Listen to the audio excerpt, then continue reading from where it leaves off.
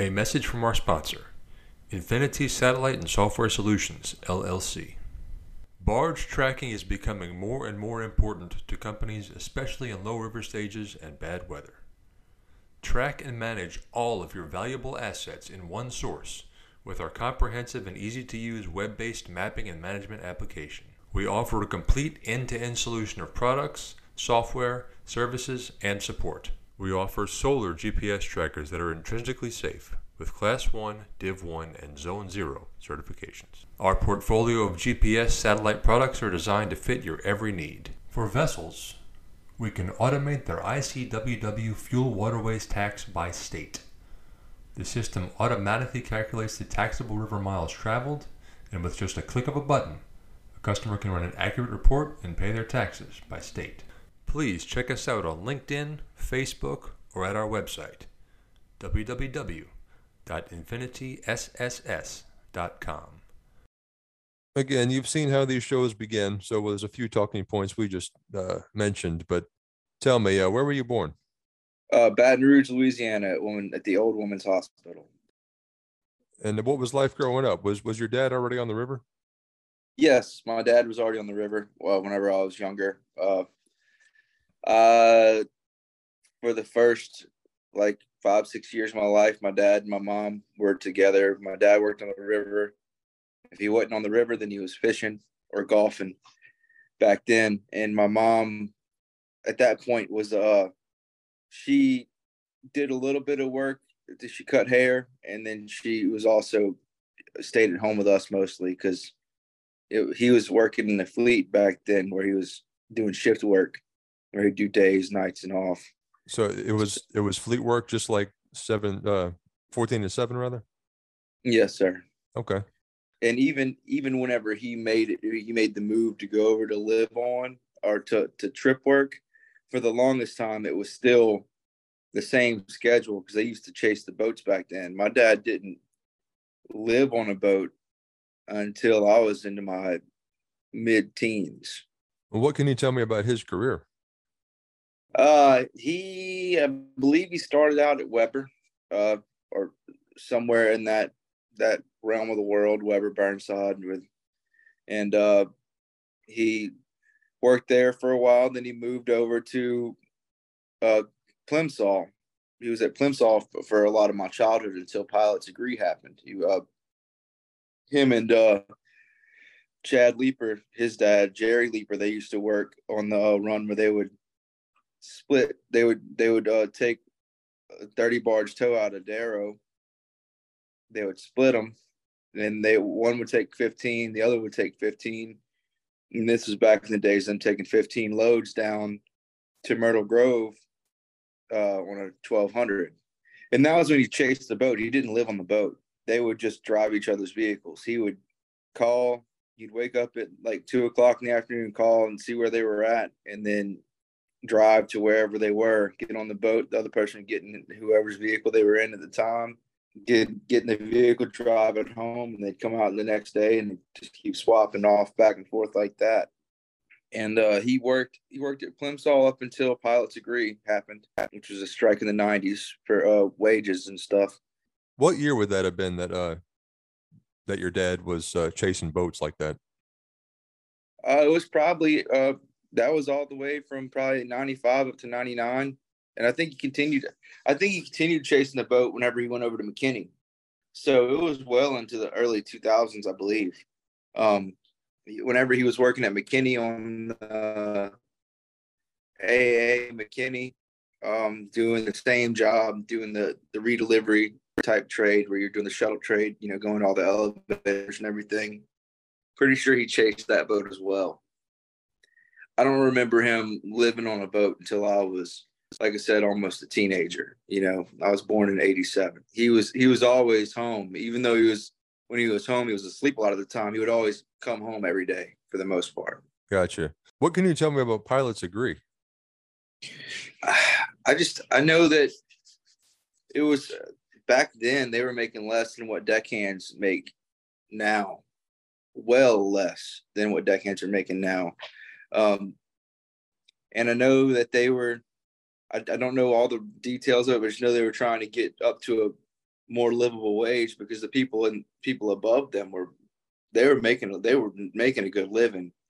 The people that were in the office, or the people that were owners of these companies, they weren't having any problems like keeping the lights on.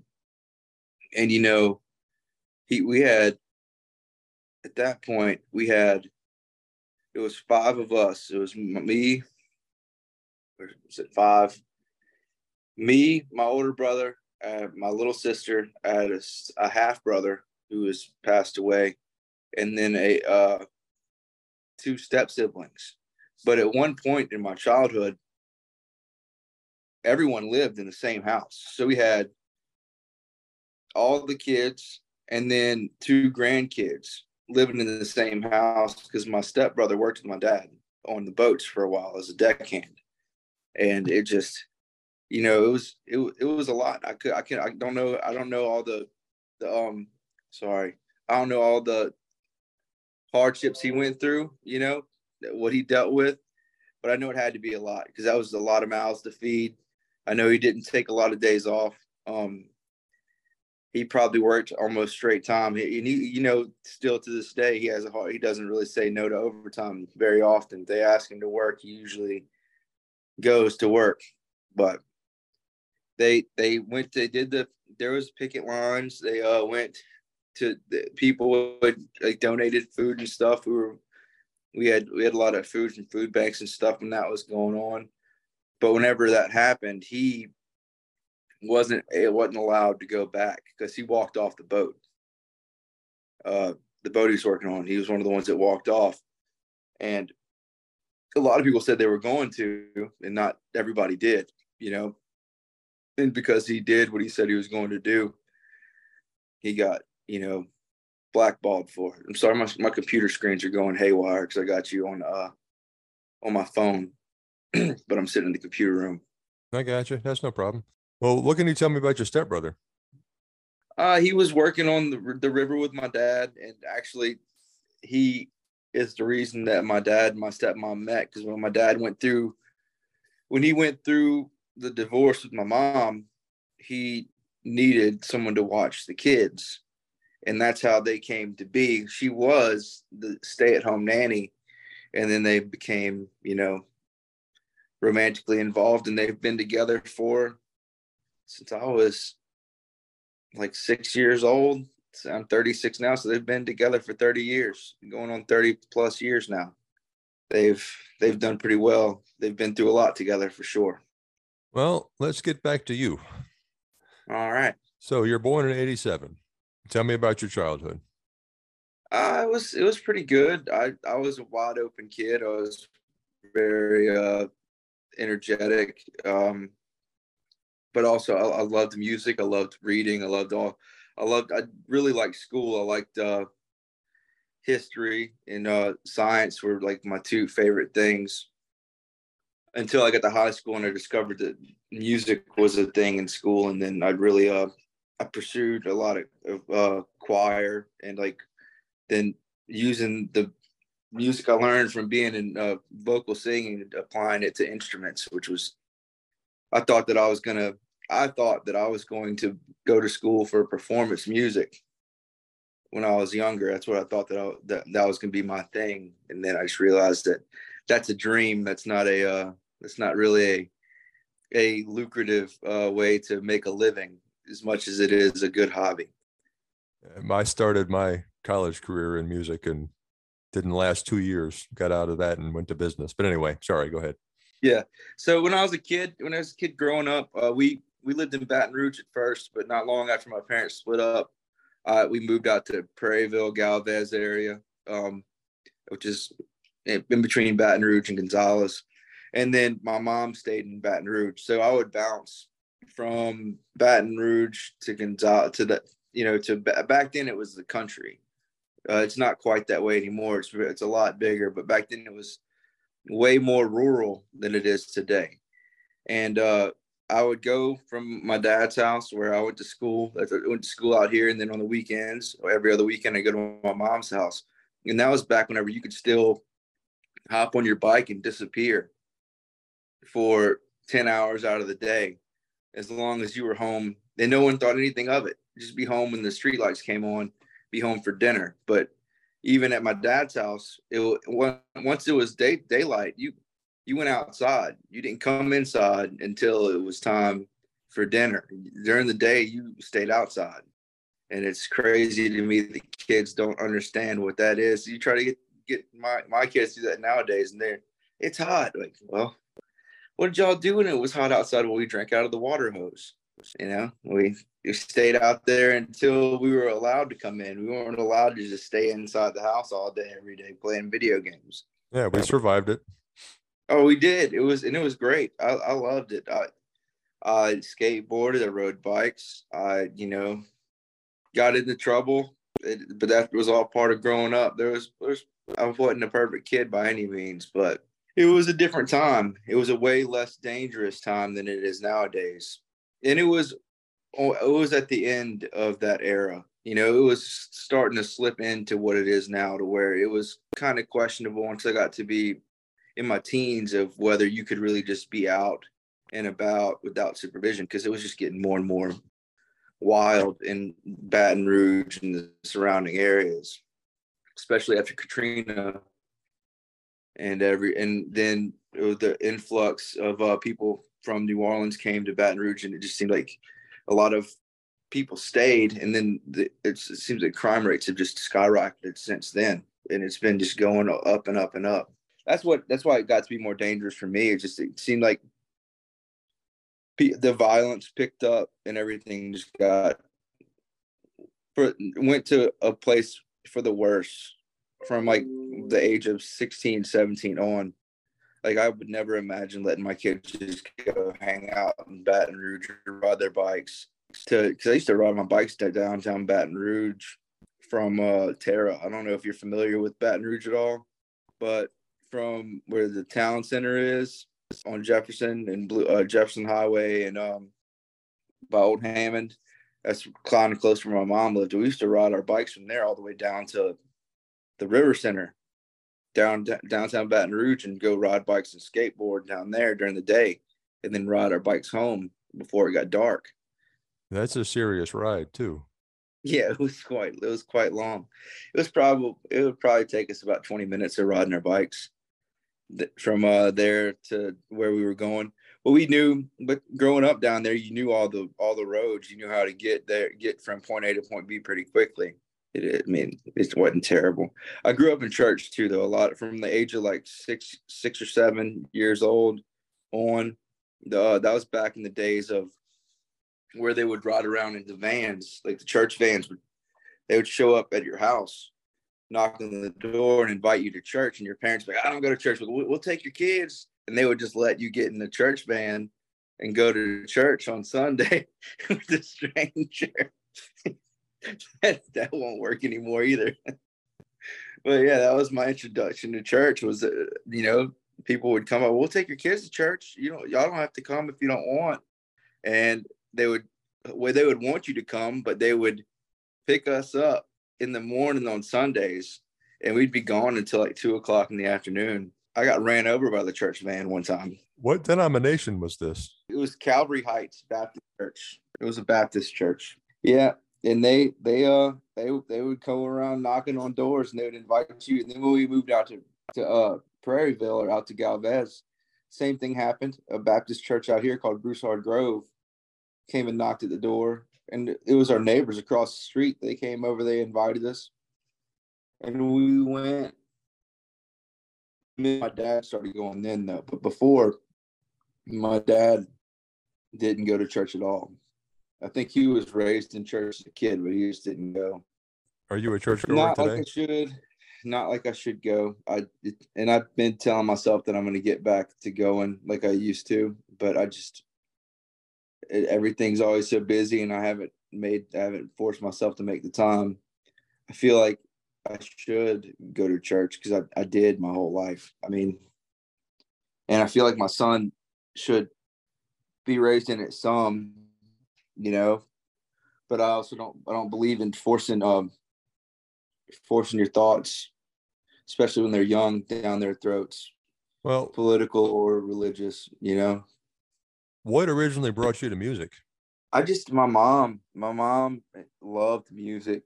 She would always be playing like Jimi Hendrix and Metallica and all these different really awesome bands. Like growing up, like The Doors, Pink Floyd, Led Zeppelin. Like this is the stuff that I would listen to when I was with her, and I just loved it. And what was funny to me was I always thought when I was younger that I was drawn to the guitar because that's what I thought I wanted to play.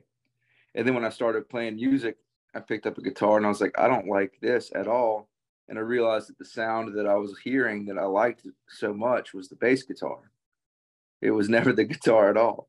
And yeah, just and then I progressed. I played music in church a lot growing up too. Like that was something that I continued to learn music through church because I would play music in church.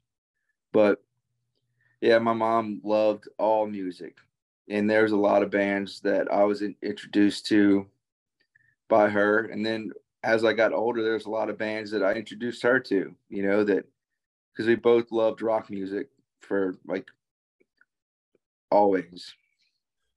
Do you have a favorite Pink Floyd song? Wish You Were Here, without a doubt. It's probably one of my favorite songs of all time. What about Hendrix? Hendrix, oh, that's a tough one. Jimi Hendrix, which the I've got purple. I got lyrics of Purple Haze on my back for my mom because that was her favorite. But I think that my favorite would probably have to be.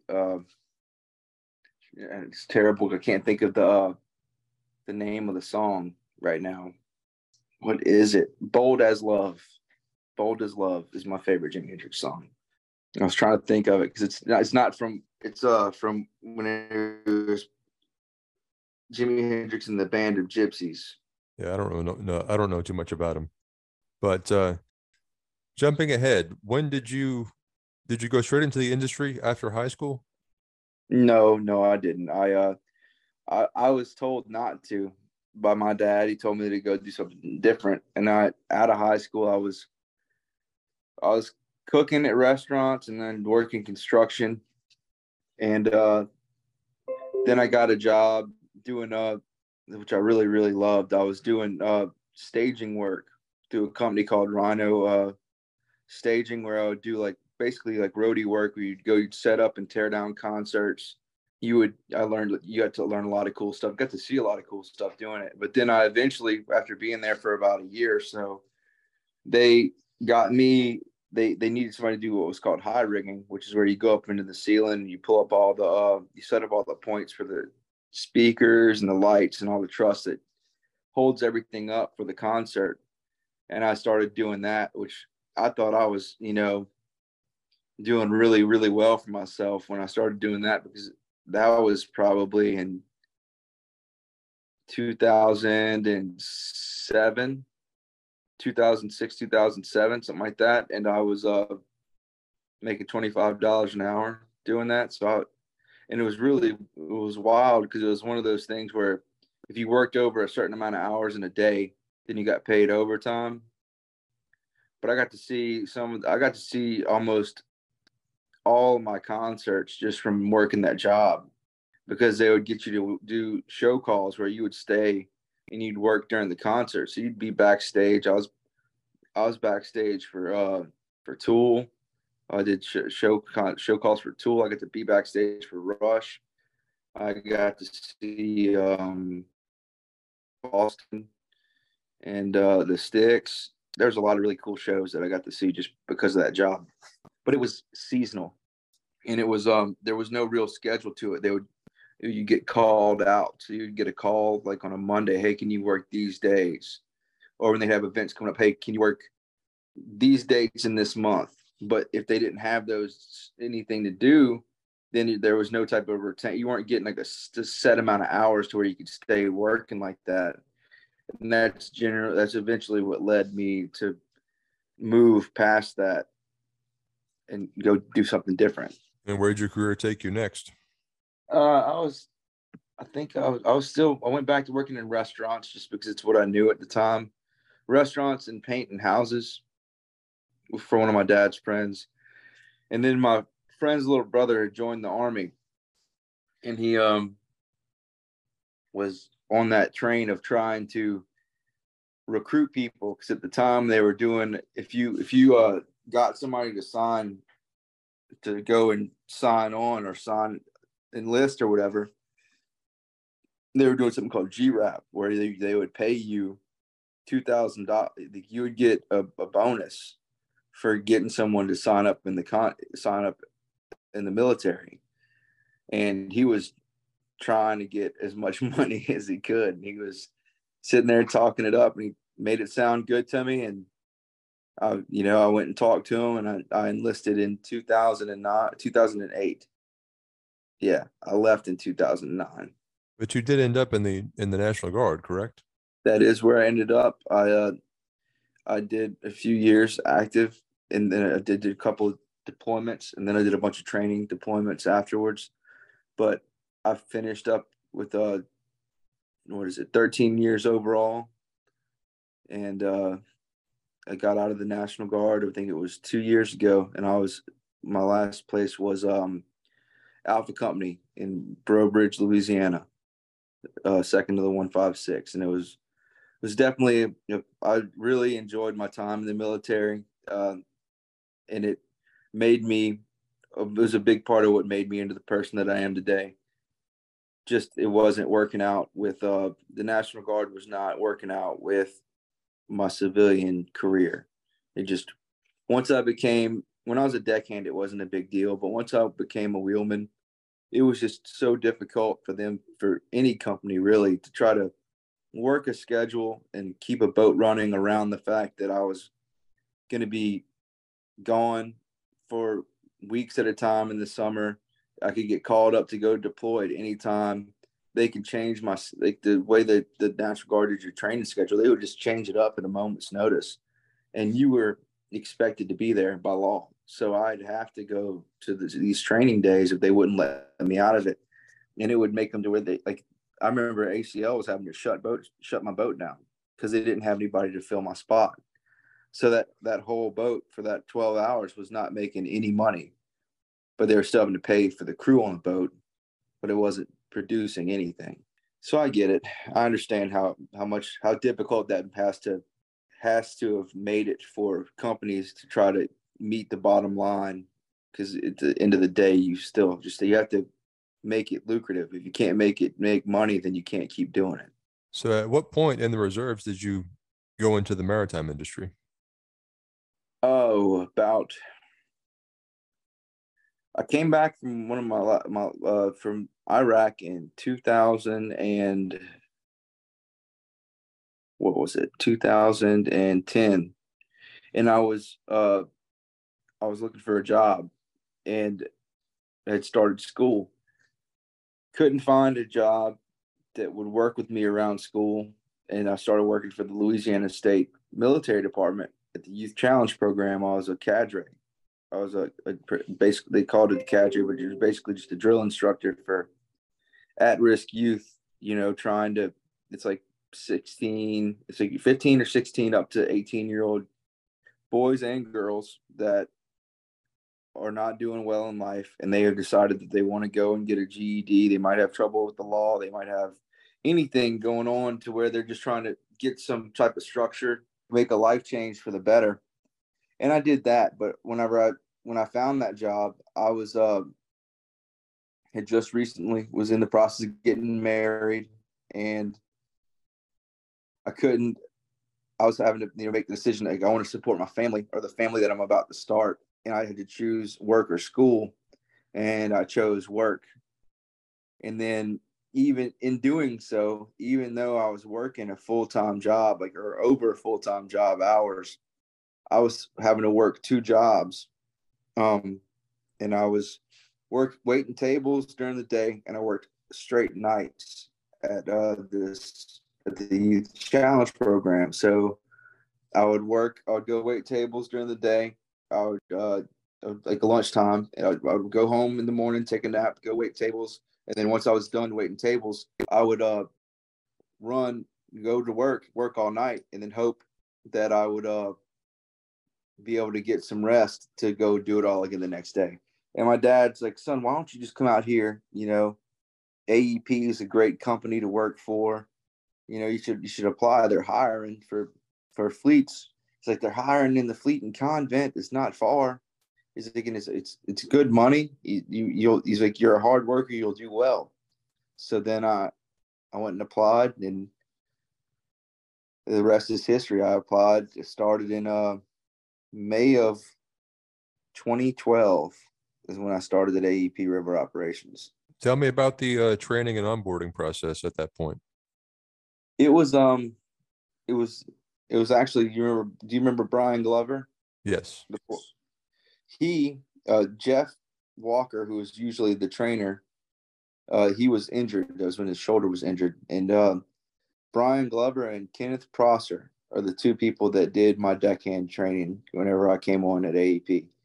And it was 6 or 7 of us, I think, that came on. And I do believe that one of them is still at ACL to this day.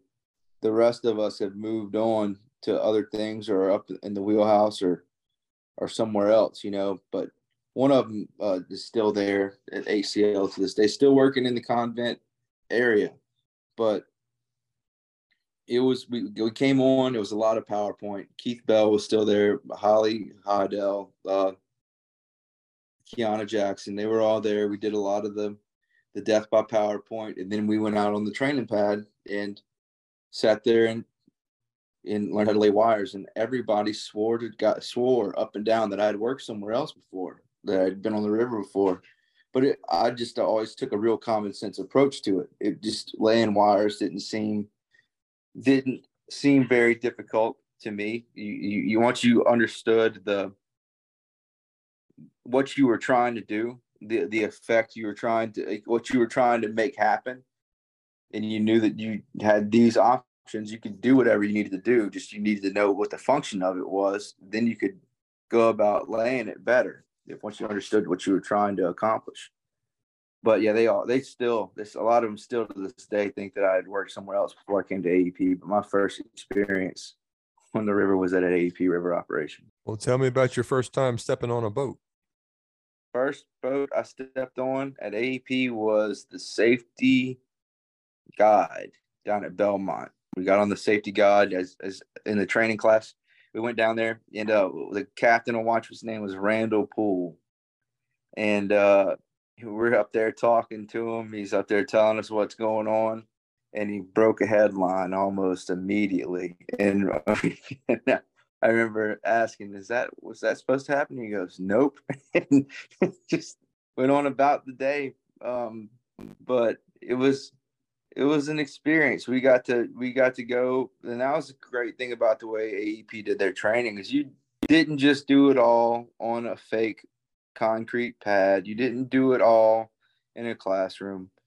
We did 5 days of going on boats. You would do 3 days during the day of going on boats and working in the fleet and being with people on the boats and getting to actually put what they're trying to teach you to use and see how it works. And then they would make you go work 2 nights on the wash dock, where you would get on the boats. They didn't want you getting on and off the boat at night because you weren't very aware of your surroundings and didn't have a good idea of what was going on yet. But you would go and stand on the wash dock, wait for them to bring barges in, and then you go out there and wire them into the wash dock, and then go and wait on the water, and then go to wait again for them to bring more barges. But I feel like that's something that a lot of companies could, especially in the day and age of the lack of experience that we have right now, a lot of the new people trying to bring on new guys and understand why they don't stay. I feel like a lot of them still don't know what they're getting into. That we fully understood what was going to be expected when we stepped foot on the boats after we were done with training. It was a very effective training model that they had. And everybody was, and as you know too, at AEP, everybody was so willing to train. Everybody wanted to make everyone else better. There wasn't a lot of backbiting or anybody trying to hold somebody back. It was just everybody was trying to lift each other up, and that was a real pleasure. that made it such a pleasurable place to work. Tell me about your journey from deck to wheelhouse and how many companies you worked for and maybe jumped around. I started at AEP, and I did my required time to get my license, and then my first year of being on the boats, I didn't go in the wheelhouse at all, and people kept asking me when I was going to come up there because it was almost expected of me just because of who my dad is, that they thought that I'd be chomping at the bit to run the boat. But I'm a firm believer of, of paying your dues and learning. There's no reason to try to jump up to the wheelhouse if I don't even know what I'm doing in my basic job I'm supposed to be doing right now. But once I went up there and ran the boat, the first person I ever ran the boat with was Jay Kashinik. Do you remember Jay? I do. I think I actually saw him at Costco and I did not stop and say hello. Anyway, go ahead. Yeah. He was the first person because he told me to come up there, and because I was his lead man. When I got my first lead man spot, he told me to come upstairs, and he asked me, he's like, "Why aren't you running the boat?" Because I feel like there's other people that are ahead of me that should be running the boat. He goes, "Well, are they up here running the boat?" And I said, "No." He said, "Well, then you need to start doing it."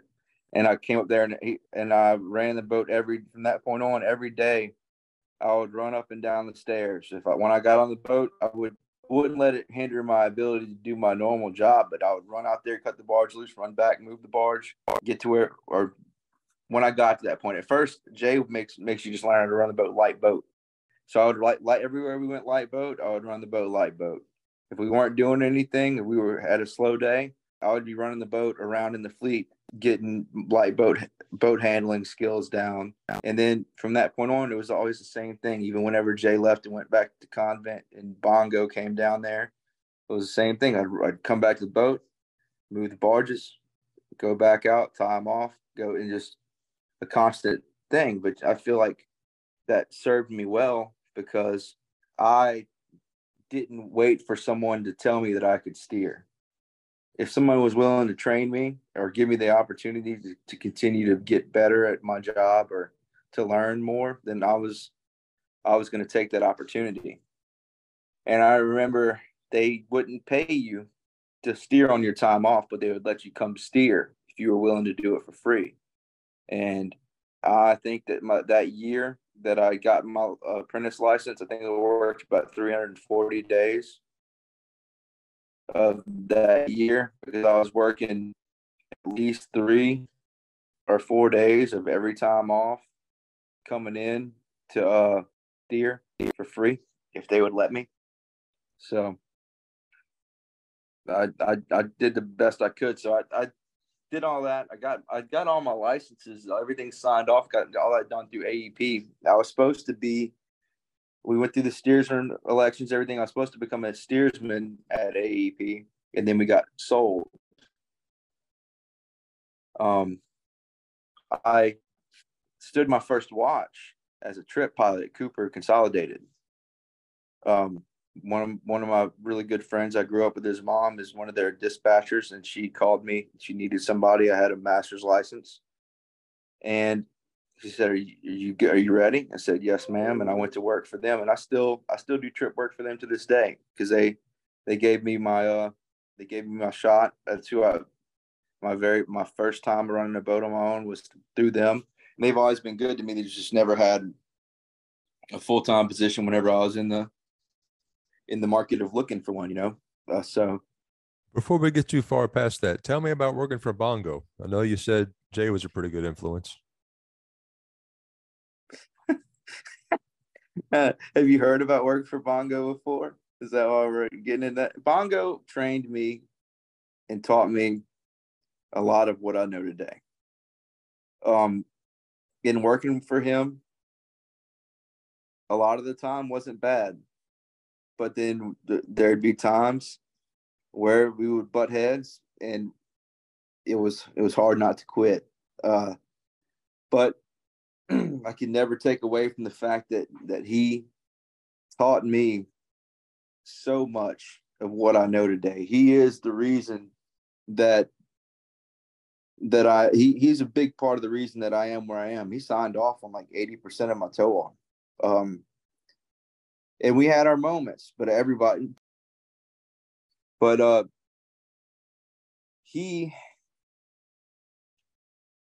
he was hard to work for at times. And it was it was an experience. But when it came down to him teaching me, he was a very good teacher. He taught me a lot. He signed off on a lot, and he had a short memory when it came to your little spats that you'd have, because no matter who you work with, you're not going to get along with them all the time. You know what I mean? Like, especially when you've seen the kind of personalities of the people that work out on this water. So you sit there, you have yourselves a little moment, or you get into an argument, but the next day there would be no grudge, and that was one of the good things about work. You didn't have to worry about, just because you got into it a couple of days before that there was going to be some type of vendetta or anything held over you from that. And he, like I said, he taught me a lot. I owe him a great debt when it comes to the knowledge that he passed on to me. And he trained a lot of people, because I think he enjoyed teaching. He helped make a lot of good pilots, for sure. Well, you mentioned learning with Jay and steering, I think, with Bongo, right? Yes. I decked and steered for Bongo.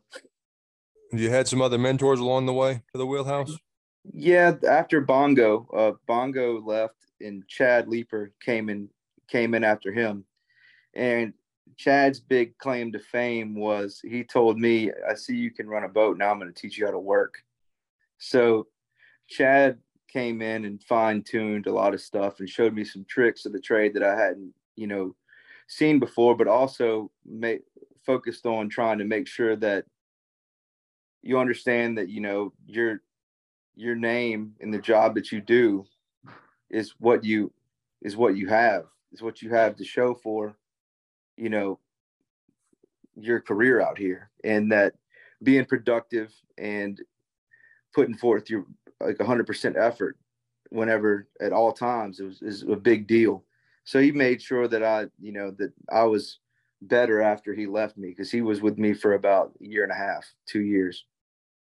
Then after Chad left, Scott Logsdon came in his place. And Scott Logsdon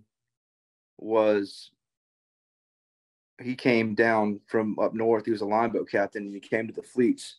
And he showed me a lot about moving a lot of barges, because, working in Belmont and Convent in that area, you would shift like entire tows from Convent to Belmont, and from Belmont up to Convent a lot, like 16 to 20 barges at a time. Sometimes you would take an entire tow from across the river and go put it in the fleet at one time. And he showed me, how to handle that much tonnage with a 1550. And he was very good at his job. I worked with him. That was the last person I steered with Scott, before I became an official steersman. But intermixed between all these people, 90% of my career was on the lead boats, either in Convent or Belmont. So I never got to go on trips on my normal time. So when I was talking to you about earlier about how AEP offered you the ability to steer on your days off, but for free, I would go, a guy named Neil Burris used to work on the safety team, and he would take almost all the trips. So I would work on my days off, and I would come in and go with him, because I knew that if I got on the boat with him, I was going to get the opportunity to go out of the fleet and deliver barges somewhere and see more than just Convent or Belmont, because I didn't want to be limited to only knowing how to work the fleet. Because a lot of guys, when they got broke out as fleet pilots, that back in the day, you had to deliver barges to Zeno. You had to go to Darrow. You'd have to go down to Reserve, sometimes even Laplace, wherever they needed barges delivered. If it was on your watch, you'd have to go do it.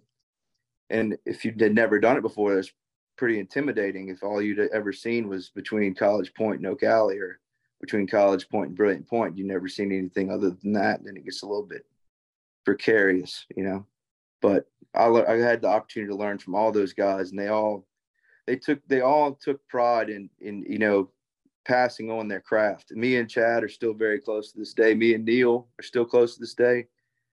I don't speak to Bongo as much anymore, but it's just because he's retired and we don't really live close by with one another. But the job I'm on now was because Chad left to move on to bigger and better things when he left Turn to go to Ingram. And I went on his old boat, and which was kind of cool for me because he was a big part of who trained me coming up. I'm still trying to line him up for the show.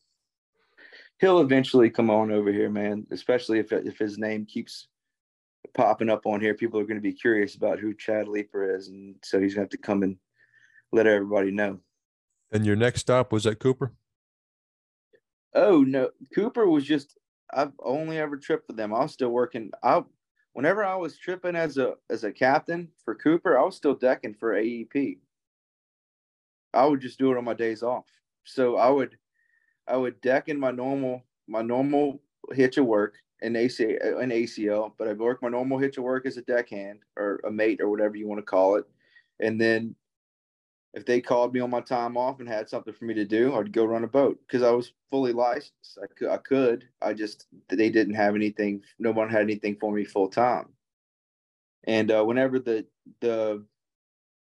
buyout took place, it put the brakes on a lot of us being able to move up. It wasn't just me that was affected by that, but me, among other people, were put on the back burner for a long time before we got a chance to even become steersmen. And then I went through the whole program at ACL as a steersman, and then was under the impression that I was close to being cut loose. And I got a phone call being told that I was going back to the deck because they were doing away with the steersman program. And I decked for ACL for another year after that. And then they eventually cut me loose on the safety priority working at Belmont, and then they transferred me up to Convent not long after that. But yeah, Cooper was always in a trip pilot role. I've never been a full-time employee or worked an actual schedule for them. It was always just if they needed someone to fill in or somebody got sick or they had something that was going on and they needed some help, I would go help them out. And was Convent your last stop with ACBL? Convent was my last stop with ACBL. I think that we separated in December of 2018. Where did you end up from there? I worked a month and a half straight at for Bill Straight at Western Rivers. That's who my little brother was working for at the time, or that's who he had worked for. He had passed away not long before that, but that was who he had worked for, and he needed somebody to fill in on a boat called the Miss Courtney at Zeno. And I worked that entire time that he needed the spot filled in because I didn't know, when I was going to be able to get a full-time job. So I did that, and I had reached out to Sean Dozat and Denny Palmer at Turn, and they were wanting me to come in and interview to come to Turn, but I had already told Bill that I would work those days, and I wasn't going to go back on the fact that I could work these days for you because I was on a dedicated schedule. I was going from days to nights and off, or whatever, however many days off you'd give me, but I was working like a set schedule to where I was in a spot where if I would back out on him, then he would have to find somebody else. And I did that until from the middle of December up until late January. And then I think I started for Turn. I was supposed to go to Burnside Fleet to Impala whenever I started for Turn, but they had somebody else hired on in the meantime while I was working those days for Bill. And then they told me, hey man, I know that we were talking to you about Burnside, but that spot's been filled. And I sat there and I kind of shook my head like, but hey, would you be willing to work live on? I said, I'm willing to work whatever. I just want a full-time job. And that's when I got on the Blackbeard for Turn, and I ran the Blackbeard for about a year and a half. doing the same thing I was doing before, just not getting off the boat. I was working in Convent, Belmont, and Armont, and doing all the little short runs from Darrow down to Laplace. How was that experience? Any different from AEP, ACBL? It was much different than ACPL. Turn has been very good to me. They treat you like a person. It's more of the feel like AEP, how it's a small. That was the weirdest thing to me about AEP. How AEP felt like you were working at a small company because the people treated you like you weren't a number.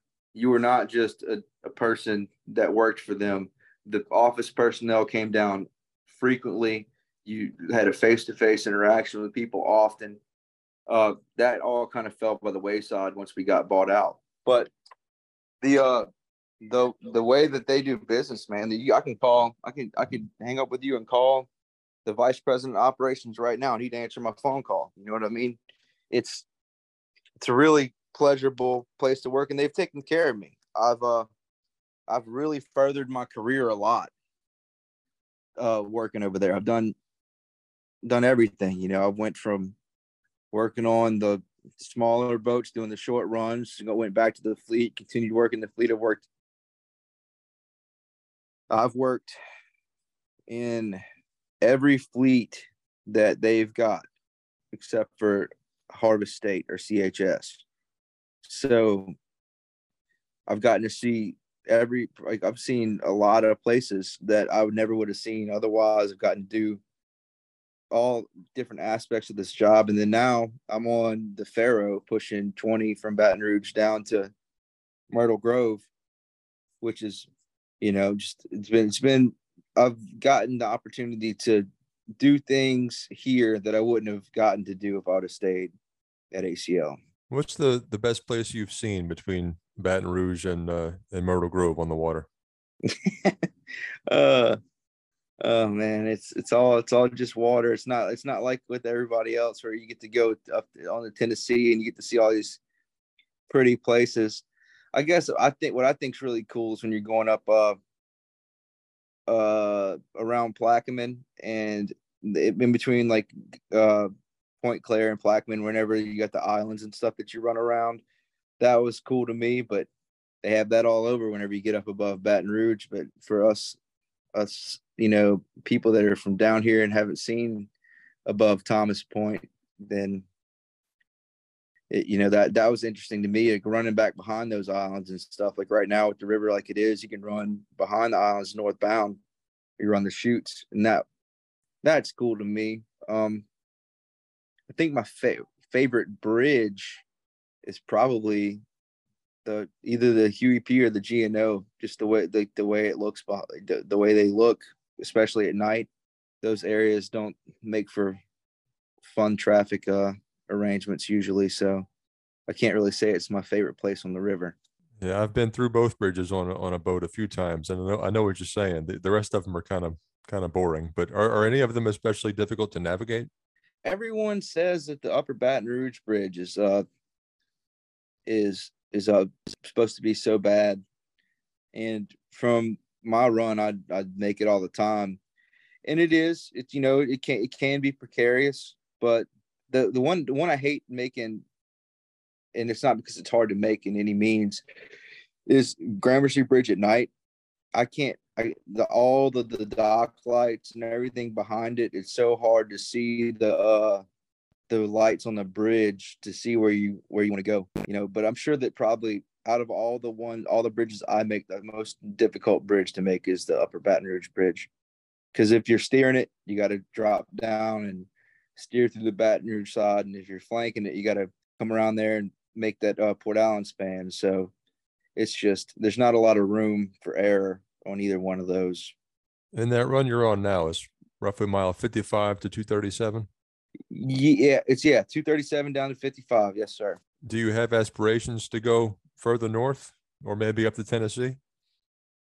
You know, I'm not going to say that I would never go up there, but I've got no aspirations to leave the people I work for, you know. So not the only way I'm going to leave is if they tell me that for some reason that my position goes away. I'm not trying to go anywhere. I really enjoy working for them, but to say that I don't ever want to see those other bodies of water would probably be a lie. I would eventually want to be posted on all of it. If I'm going to do it, you might as well do it all the way, not just limit yourself, that's what I've tried to do so far, is not limit myself. Anytime that I've been offered a spot to become better, I've tried to take it and I've tried to make the best of it. Is your dad posted everywhere? I think so. I think everywhere other than I don't know if he's posted on the upper. I know he's posted in a lot of places, and he's gotten to see a lot of stuff that he hadn't seen in a long time. Now that he's at Southern, he's running up there, running north quite a bit, and he loves it. He says it's really nice. How many years has he been out here? He was out here when my brother was born, and my brother was born in 81, and he was already running boats then. So I'd say over 45 years, probably close to 50 years now. Well, I hope we can line him up on the show here. I'll try to bend his arm for you, man. I'll try to get him to come over here. I'm sure it won't be too hard. The thing is for him is, if you want him to be able to actually talk to you like this, you're gonna have to get him when he's at work, probably, because where he lives in Arkansas, they don't have very good internet or cell service. So he's not going to be able to do a whole lot of this video calling or anything like that. And you got to be prepared for him to be all the way in the camera, because this is the only way he knows how to talk on the phone. I just lost my question. Oh, where does he run when he's working? He runs, the run that he's on right now is he runs from down in Gossamer up to, I think it's Cincinnati, and he goes back and forth. But I could be wrong. I know it changes a lot, but he has 3 chemical barges, and he goes up and down with them. I guess we'll figure out the best cell phone area. We'll work it out. Well, what do you think about my little program here? I like it, man. I listen to it mostly when I'm actually at work running up and down the river. It's easy to listen to. I've gotten to hear stories that I've never, and learned about people that I didn't know those things about them. Like I liked Denny's interview. I really enjoyed Tim Callahan's when they're in, seeing people like Brian Girk and Tim and people that I haven't seen or heard from in years, and getting to hear their stories has been really cool for me. And then all the other people that have come across there that I didn't even know existed, but then hearing things they have to say about the industry, and it's been very educational, and it's, like I said, it's easy to listen to, and you're learning about something that once you do this job and you start doing this job, in the first year, whether you've gotten bit by the bug or you're going to go and do something else, and it's, once it's in you, it's in you. You can't do anything to get away from it. Like I love what I do. I get fussed at all the time because I talk about work for no reason when I'm not at work. It's just, it's a part of who I am. I appreciate what you're doing, man. It's been really, really cool to get to hear all these people's stories. And then I felt like I had a story to tell, because I don't think I've been out here long enough to really offer much to the program as it is, but say what I can for sure. Well, look, man, I appreciate your time. I know you had some things to do this evening, so I thank you for joining me here, and we'll keep in touch. Hey, dude, it's not a problem. Maybe one day we can actually get some lunch, since we don't live very far from each other.